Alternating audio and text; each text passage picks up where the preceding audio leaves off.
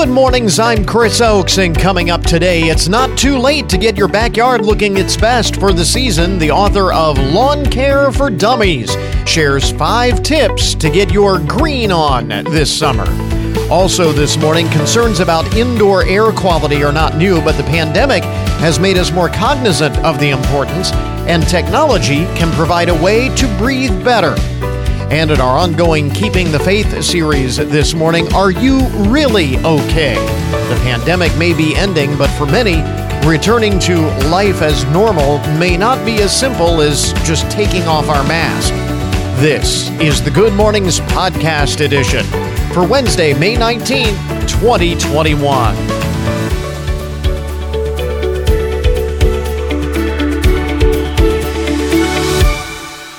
If you need a reason to celebrate, there's always a reason to celebrate. Today is Celebrate Your Elected Officials Day. Maybe we'll find another reason to celebrate there. Is that something we really want to celebrate? I'm not sure. Celebrate Your Elected Officials Day. It is also, and I think this is really cool, May Ray Day. May Ray Day. It is a day, it says, for getting outside, soaking up the sun's rays, and celebrating the warmer weather. May Ray Day.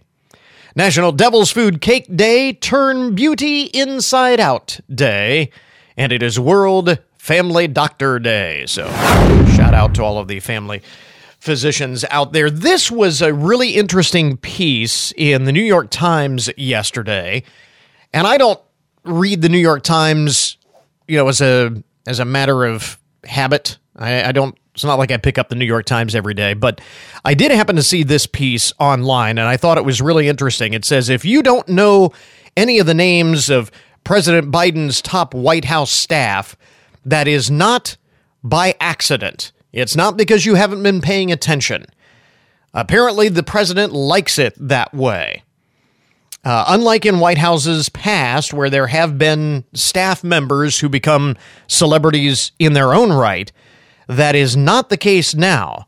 Quoting from the article, undoing a long-standing Washington tradition in which staff members enjoy their own refracted fame, the Times says, Mr. Biden, quote, does not like profiles of his staff in the news. It is just kind of the way he likes doing things. And it's kind of a low-key, get the work done atmosphere that he has been cultivating since taking office. And this apparently dates back to all of his years in politics. He's been involved in big-time politics for decades and has reportedly gotten burned by celebrity consultants in the past. And so he has learned over the years to surround himself with people who are more low-key and like to keep a lower profile. The Times says Mr. Biden has the least personality-driven West Wing in decades. And that struck me, and the reason that struck me was, obviously, that is a very sharp contrast to the previous administration. I'm not passing judgment here. Bear with me on this. Obviously, Mr. Trump's White House was filled with big personalities. And obviously, it was a revolving door, a lot of people coming and going. That was Mr. Trump's management style. This is the polar opposite of that. And it reminded me of the difference, the contrast between Richard Nixon in the early 70s and Gerald Ford, and even after him, Jimmy Carter, where, especially Carter, because one of the things that historians and presidential historians will say is that one of the things that led to Jimmy Carter's election was in 1976 was the backlash against all of the underhanded dealings and so on that we saw in the Watergate years. And here was Jimmy Carter, who by all accounts was a fundamentally decent man who was a Washington outsider, and voters kind of resonated with the idea of a very decent human being in the White House. Now, it turned out that Jimmy Carter was obviously not a very strong president. He was a decent man, and his line, "I'll never lie to you," and so on, really resonated with voters. And I thought, this would seem to imply, this piece, that we are seeing the same sort of thing happen and kind of play out in politics today. That after 4 years of the flamboyance of the Trump administration, that we have a very low-key, keep your name out of the news, nose to the grindstone kind of. Again, you can agree with the policies and the work that the Biden administration is doing, but the way they are doing it in sharp contrast to the way the Trump White House went about doing things. And I just thought that was interesting. Again, a case, if you really think about it, of history repeating itself. So I don't know. Maybe that's really deep to be thinking about that in those terms this early in the morning. I don't know, but I saw that, and that really kind of got me to thinking about the history of presidential politics over the years. So last week, the CDC announced that fully vaccinated people no longer need to wear masks indoors and outdoors. Most locations, indoors and outdoor locations and so on. But not everyone apparently felt relief about that announcement. Mental health experts say in a Health Day Now interview that the COVID-19 pandemic has left a lasting mark on people's psyches, and we will be struggling with lingering worry for some time to come. Psychotherapist Sherry Amantenstein, I think is how you pronounce it. She says, "We lived for over a year with such fear and uncertainty, and now your body doesn't know what to do. Our cues are all mixed up. Suddenly what was forbidden is supposed to be okay again, just like that. So how do you react?" Dr. Vivian Pender says, "Everyone is dealing with their pandemic year through a process very similar to the stages of grief as they deal with the shock and the denial of the pandemic's many impacts on their lives. Experts say many people will be easing back into regular life, along with the pod of friends and family they have limited themselves to during the pandemic, and then gradually expanding that circle of friends and family. The experts also agree that the pandemic has had a silver lining or two. For example, you have likely gained some things in your life you didn't have before, maybe some perspective on what is really important and so on and so forth. So there is always that. But I thought it was kind of interesting, just something to keep in mind as we come out of the pandemic. If maybe a friend or a family member doesn't immediately feel comfortable with everything suddenly going back to normal and kind of turning on a dime, basically what this story is saying is cut them some slack. You know, they're dealing with this adjustment just like we adjusted to the pandemic in the first place. Kind of interesting there. What else is going on here? This is kind of interesting. Obviously, we talked about the labor shortage, businesses having trouble hiring people these days. And a lot of people put the blame on the enhanced unemployment that is now coming to an end in Ohio and many other states, thinking that'll get people off their backsides and get them back to work and all of that. That is certainly one contributing factor. And there are others as well, but that's a big contributing factor, no doubt. But I saw this job posting, and I thought this is probably one that they will have no problem with filling. The Liquor Lab is looking for someone to spend a year trying out different cocktails and giving feedback. It's a British company looking for someone to drink on the job. Normally, that would be frowned upon, but not in this case.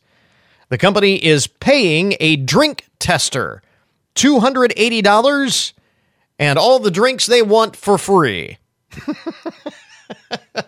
So the monetary compensation is nothing to write home about, but all of the drinks you want for free. To apply, those who are interested have to submit a review of their favorite cocktail on the Liquor Lab website. And I would guess that this is something that you could do remotely. Like I said, it's a British company, but I don't think you would have to move to Great Britain to do it, right? You could pretty much do this anywhere. So I don't think you would... I don't think that they will have a problem filling that job. So anyway, there you go. Some of the most interesting and buzzworthy stories to get your Wednesday morning started. WFIN News, I'm Matt Demchek. The WTOL 11 First Alert forecast, partly sunny today with a high in the low 80s, partly cloudy tonight, a low around 60. A lot of people spend some time walking down memory lane during an open house at Findlay's Lincoln Elementary. Enjoy. It's just self-guided tours. Take yourself around the building. How you doing, sir? Good to see you. The open house was held to give people a chance to check out the building one last time before it closes at the end of the school year. Thomas Brumley started at Lincoln in 1947 and went to first, second, and third grade there. He says he had some great teachers. I remember all my teachers very well. Mary Brenner, for example, was one of our first grade teachers. The Child Development Center across the YMCA is named after her. We also got some memories from a woman who taught at Lincoln for 35 years. You can get more in a video we have on our website. Lincoln is closing as Findlay City Schools undergoes some elementary school building consolidation in the wake of 3 failed operating levies last year. Ohio has reached a vaccination milestone. More than 5 million Ohioans have now received at least one dose of the COVID vaccine. That's around 43% of the state's population. Officials expect to see an increase in people getting vaccinated so that they can enter the state's Vax-A-Million drawings. New data released by Ohio's unemployment program shows that the state overpaid more than $2 billion in jobless benefits since the start of the COVID pandemic. Officials with the Ohio Department of Job and Family Services said that 3/4 of those payments are considered to be non-fraudulent, but fraudulent payments totaled more than $460 million. If you received one of these overpayments, ODJFS says you won't have to pay that money back if it was given to you through no fault of your own. Daniel Barnett, ONN News. The second phase of a major renovation of the Tiffin Drive-In Theater is underway. Construction has begun on a new concession stand building, which will house state-of-the-art movie projectors. Last October, the original movie screen was brought down, and a new all-steel screen was put up in its place, and a second all-steel screen was also erected at the rear of the lot. The drive-in will have a grand reopening in late August or early September. Get more on our website. And get more news online anytime at WFIN.com.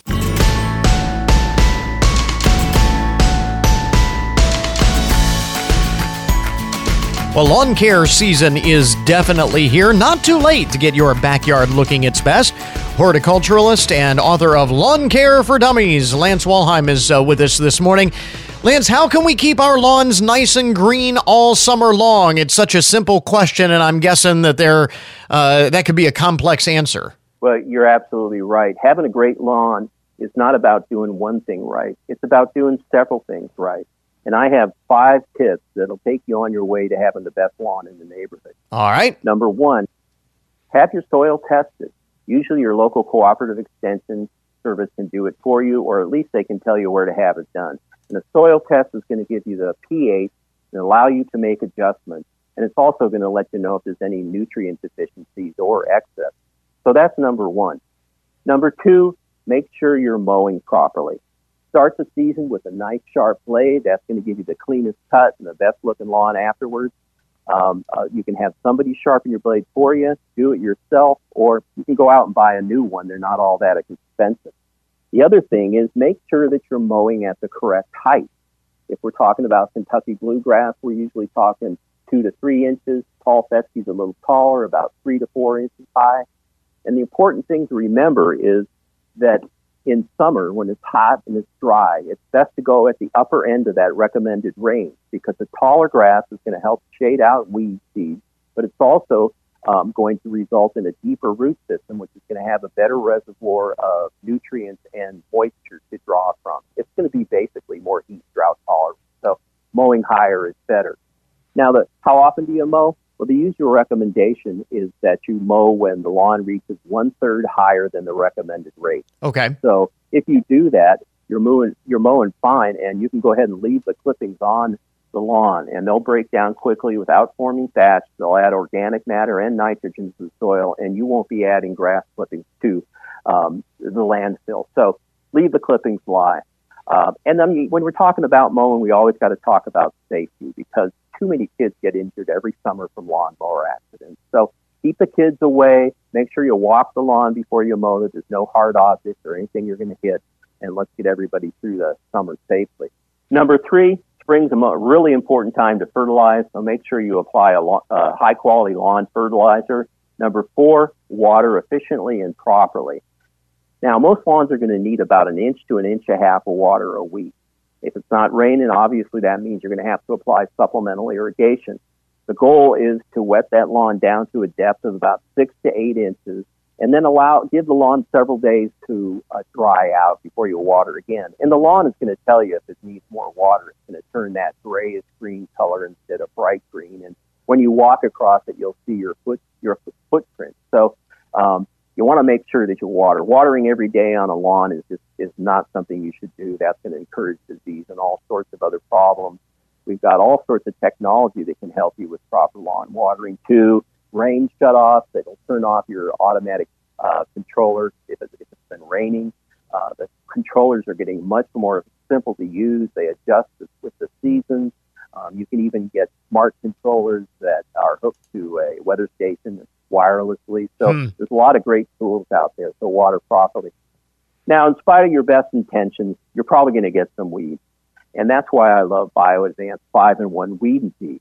This is an innovative new product that saves you time and money, and it takes the guesswork out of when you apply a weed and feed product.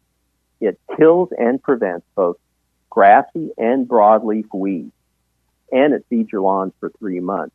So if you apply it in spring, you apply it in fall, you can say goodbye to dandelions and crabgrass and over 200 other weeds. So I really love that product. So those are 5 tips that I have to get you on the road to the best looking lawn in the neighborhood. Really important to make sure that we do those proper treatments, because you can do all the other things right and you still will likely have some weeds. I know that is something that we fight every single year. What is the one mistake that people make, something that we do thinking that we're helping that either doesn't really make a big difference or that can actually be counterproductive? It's probably watering improperly, either applying too much water or not applying enough. Applying the water for short periods so that it only goes down, say, 1 inch or 2. If that's all the water goes down, that's all the farther the roots are going to go down, and you're going to have a lawn that dries out a lot faster.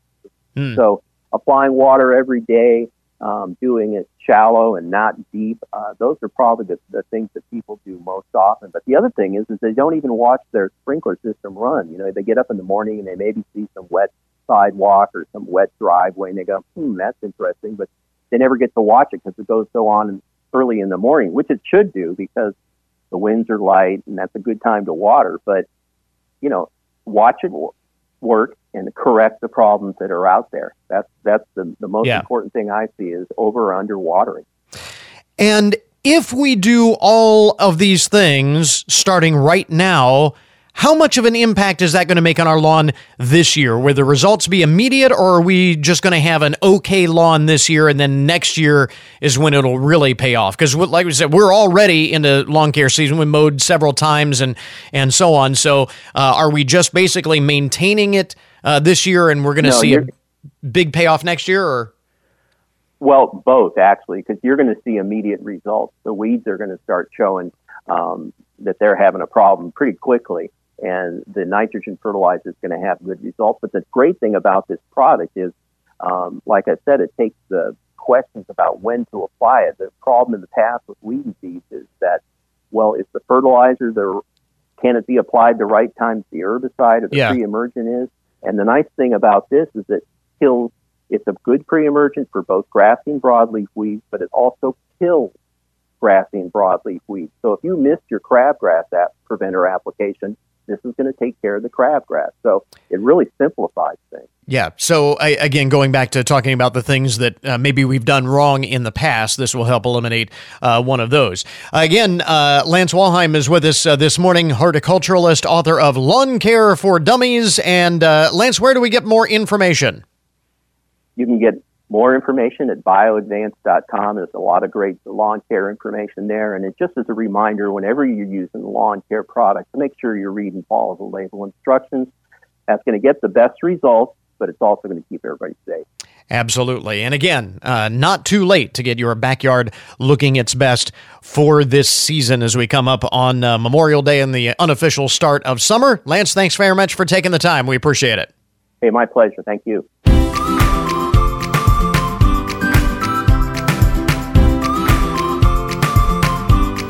Well, of course, concerns about indoor air quality are not new. However, the COVID-19 pandemic has made people more cognizant of the importance of clean indoor air. And joining us this morning is Dr. Ken Thorpe, chair of the Department of Health Policy and Management at the Rollins School of Public Health at Emory University and a scientific advisor to Integrated Viral Protection. Dr. Thorpe, as we mentioned, indoor air quality has always been important. How much more important is it by virtue of COVID-19? In other words, is this a significant source of virus spread? Well, it's the major source of virus spread is airborne pathogens. And certainly SARS-CoV-2, the virus that causes COVID-19, is highly contagious, as are other pathogens like the influenza virus, the cold virus, and so on. And I think it's just highlighted the fact that the quality of air in many of our buildings, whether it's restaurants or your house, schools, is really not very good. And so I've been working with a group that has developed the technology that you can install at your house, businesses, restaurants, in the schools, that eliminates all of those airborne viruses and provides clean air. So, as we mentioned, this has always been an issue, and we've always known that indoor air quality was a problem, that it was not as clean as it should be. Speaking specifically, first of all, about public spaces, you mentioned restaurants, businesses, schools, and so on. Have they adapted, and what ways have they adapted to provide cleaner indoor air, or have they? Well, we see a growing movement in that direction. I'm sitting here at the Intercontinental Hotel today in Houston, and they have put into place these COVID-killing air filter systems throughout the hotel. We also have the individual units that I can bring up to my room if I want, or you can bring home. So we're increasingly seeing businesses do this, restaurants. Several school systems have put these COVID-killing air filter systems into the school systems. Just to make the teachers and students feel confident that they're walking into an environment that has clean air. So what about at home? Again, we usually talk about reducing indoor allergens or preventing the spread of influenza, the seasonal flu, and so on. Now, obviously, COVID-19. How do we protect against poor indoor air quality in our homes? Well, the technology has evolved to the point that there are now individual units that you can buy. This is from this IVP AIR company. You can buy an individual unit, place it in your house.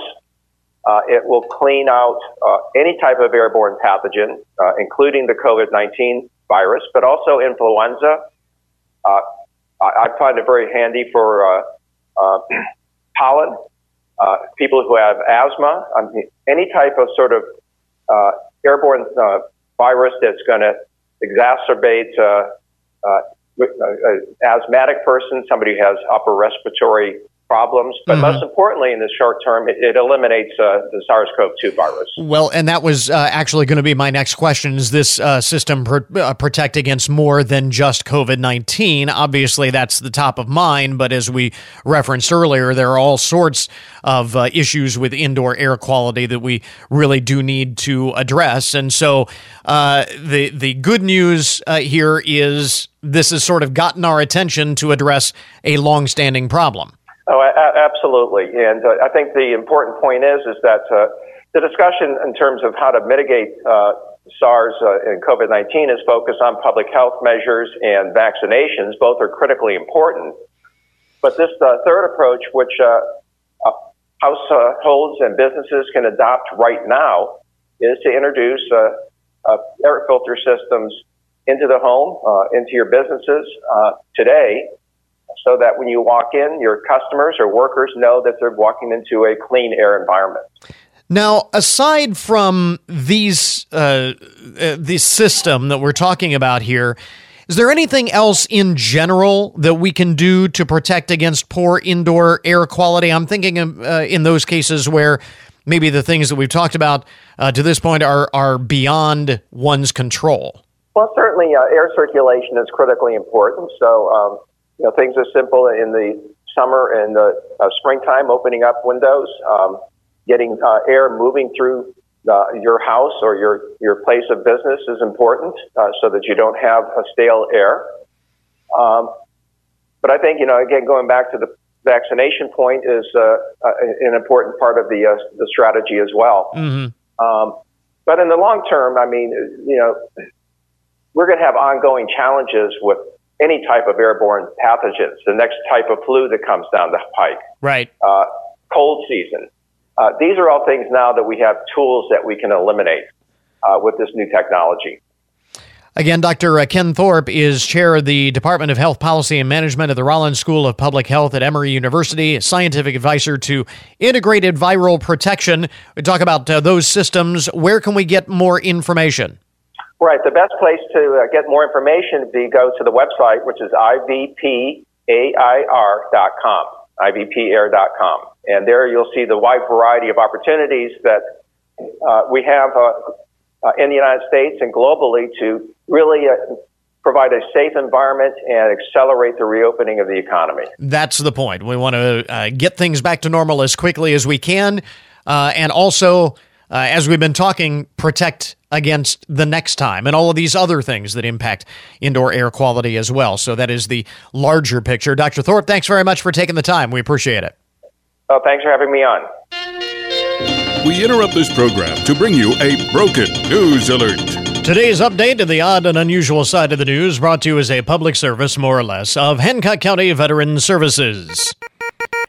This is one of those stories, if you think you're having a bad day, this may make you feel a little bit better, because if this hasn't happened to you, then maybe your day's not so bad after all.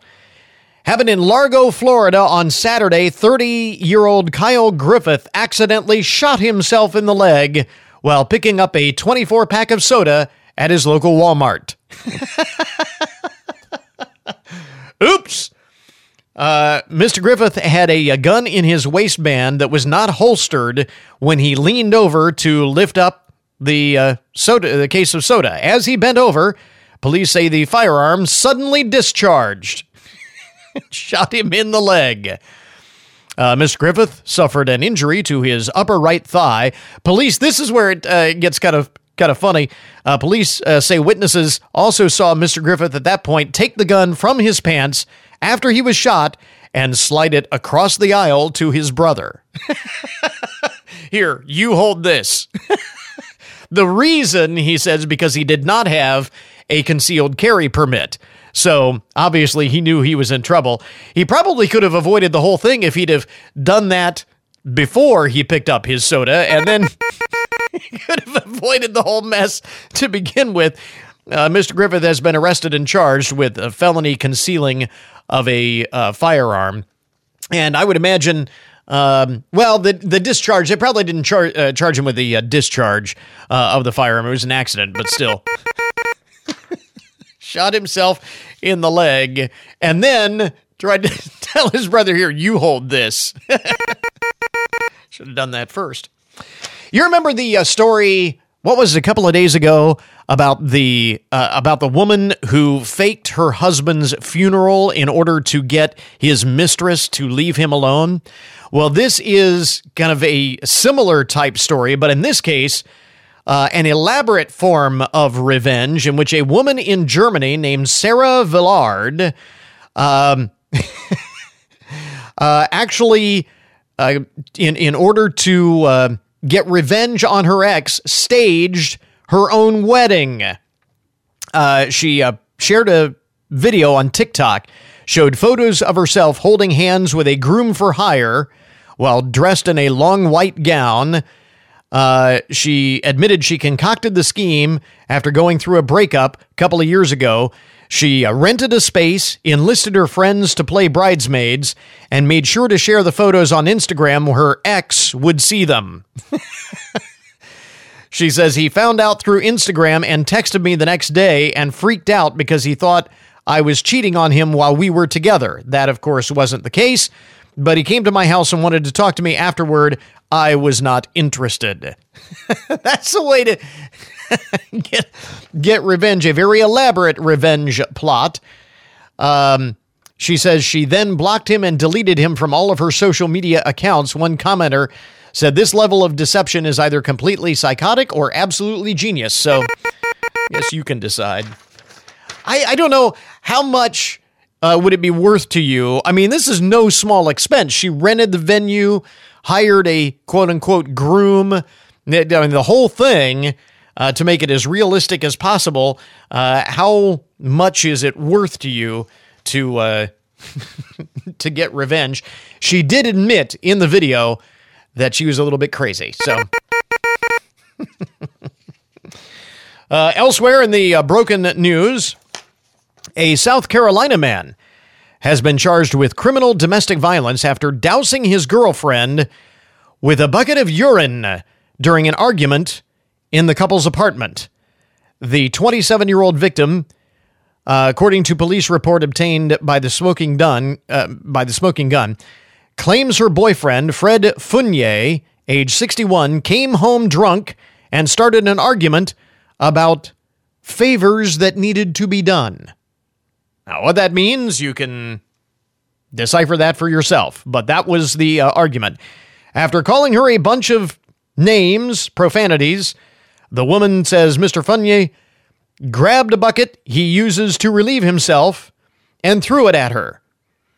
The report, I know what you're wondering, because I was wondering the same thing. The report does not address why Mr. Fournier opts to relieve himself in a bucket. But he just happened to have a bucket of urine handy that he could throw on her.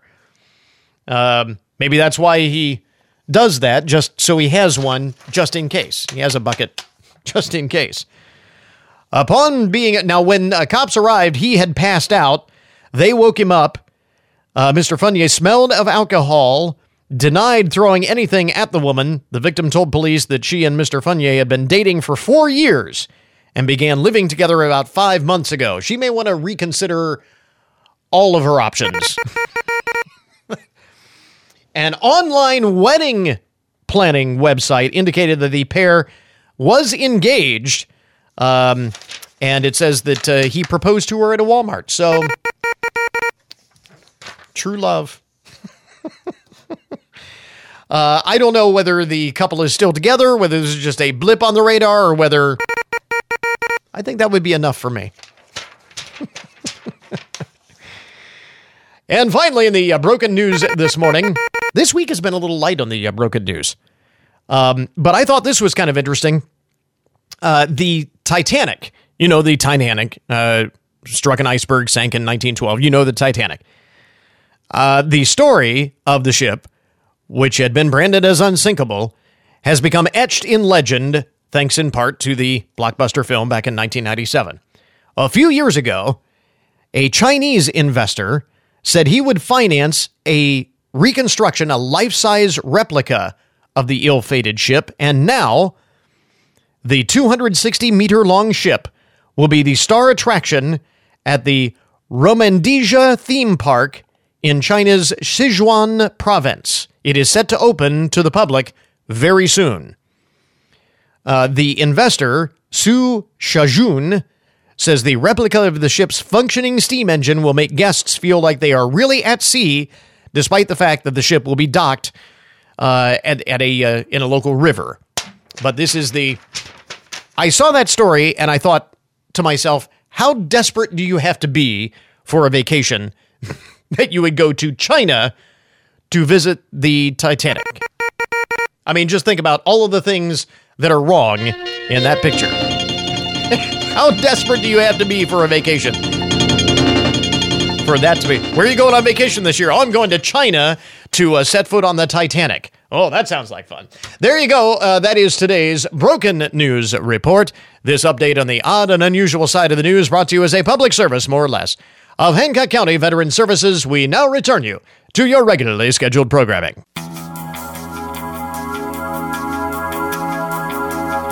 This is Ed Lentz with OSU Extension. It's planting season. Drivers will be sharing roads with tractors and farm machinery. Be alert for slow-moving vehicles, especially on roads with limited visibility. Watch out for equipment pulling in and out of fields. Drivers and farmers, let's work together this spring to keep our roads safe and accident-free. This message from WFIN and 95.5 FM. Time now for your daily download, the numbers behind the news, the statistics that shape our lives. As the lockdowns around the world, around this country and around the rest of the world start to lift, you've got bars and restaurants reopening, sort of restarting in full capacity in some cases, and finally, at long last, it's been a very tough year for bars, restaurants, all of that, obviously. And while many people are happy to go back out, those businesses are still grappling with the fact that they lost a year's worth of revenue. Financial firm, company debt, crunched some numbers, and they have come up with a figure for what consumers would have to buy, the amount of spending consumers would have to do now in order to make up for all of that lost time. So for bars, they would have to sell about 124 pints of beer per person to recover all of the money they lost because of the lockdown. What? So instead of just going out for a beer or two, you'd have to go out for 124 beers per person in order to make up for all of that lost revenue. The number is based on the amount of money the food and beverage industry lost compared to the average cost of a pint of beer. Now, I should point out that this study was done in the UK, so the numbers may or may not translate on this side of the pond, but it kind of gives you an idea of just how much we would have to buy to make up for lost time. 124 pints of beer per person. In all, they say the industry needs to recover about $36 billion to make up for a year of lost revenue. So what if you are not a big drinker? Well, in that case, they say you would need to purchase about 976 bags of chips to cover all of the losses. So 124 pints of beer, 976 bags of chips to make up for all of the lost revenue, according to this survey. So get to work.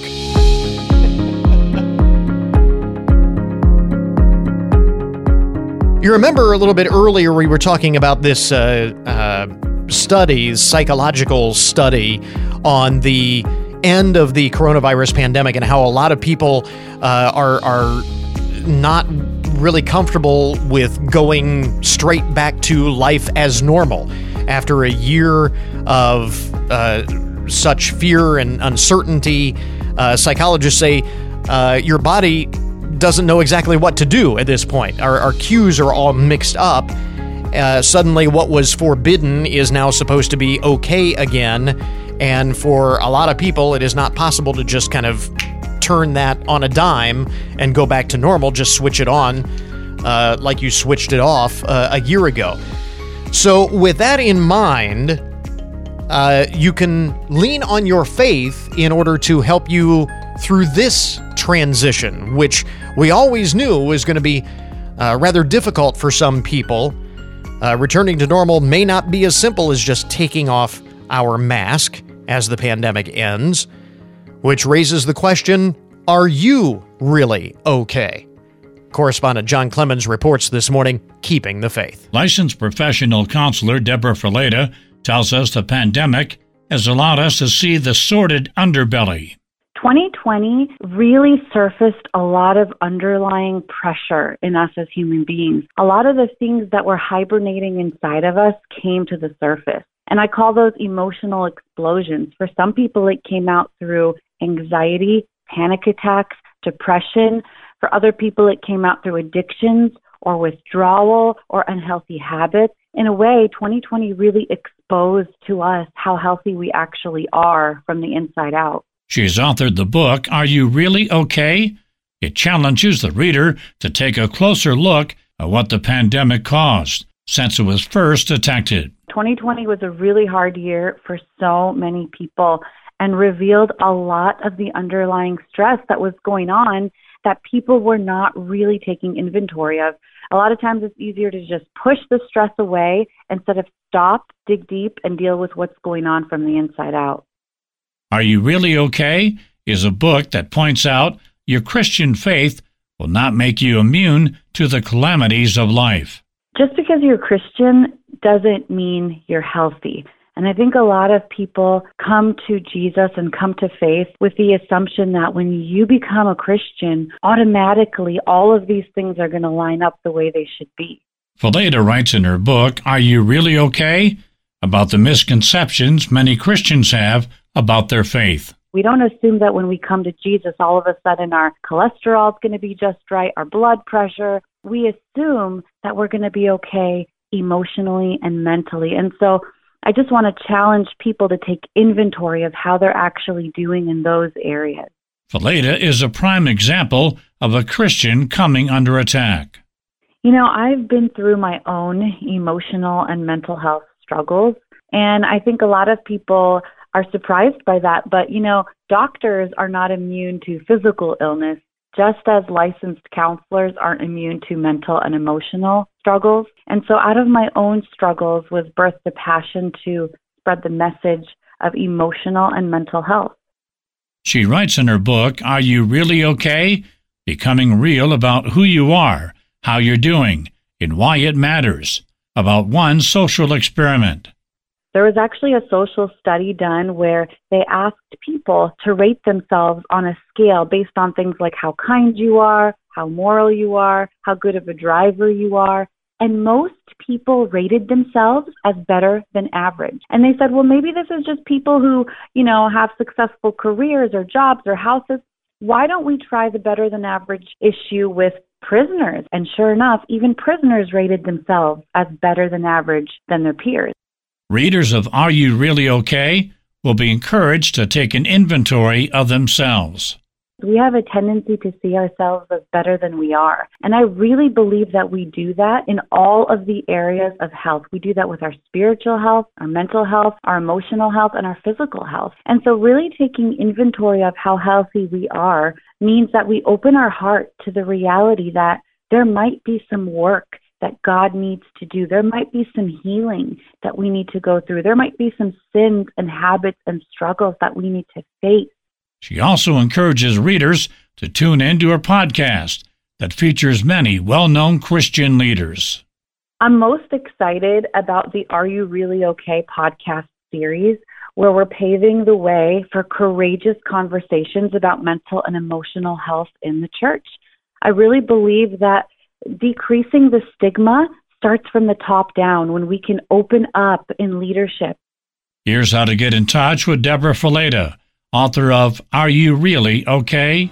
You can find me at Instagram at True Love Dates, and you can also find more about this message and the book at areyoureallyok.com. This is John Clemens reporting. And that will finish up our podcast for today. I want to thank all of our guests for joining us on the program this morning. Remember, you can get more details about all of the topics that we talk about each day on the show at our webpage, that is goodmornings.net. While you're there, you can connect to us on social media. Connect with us on social media. Links to our Facebook page and our Twitter feed are there. Also, you can contact us directly via email if there's something you want to share with us. And also sign up for our daily email newsletter. Great way to keep track of everything that's going on with the program each day before the show.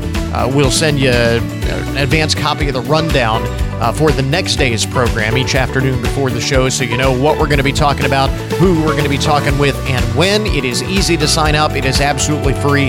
Again, check it out, goodmornings.net. So until tomorrow morning, that is Good Mornings for this morning. Now that you've had a good morning, go on out and make it a good day. We'll get you back here tomorrow.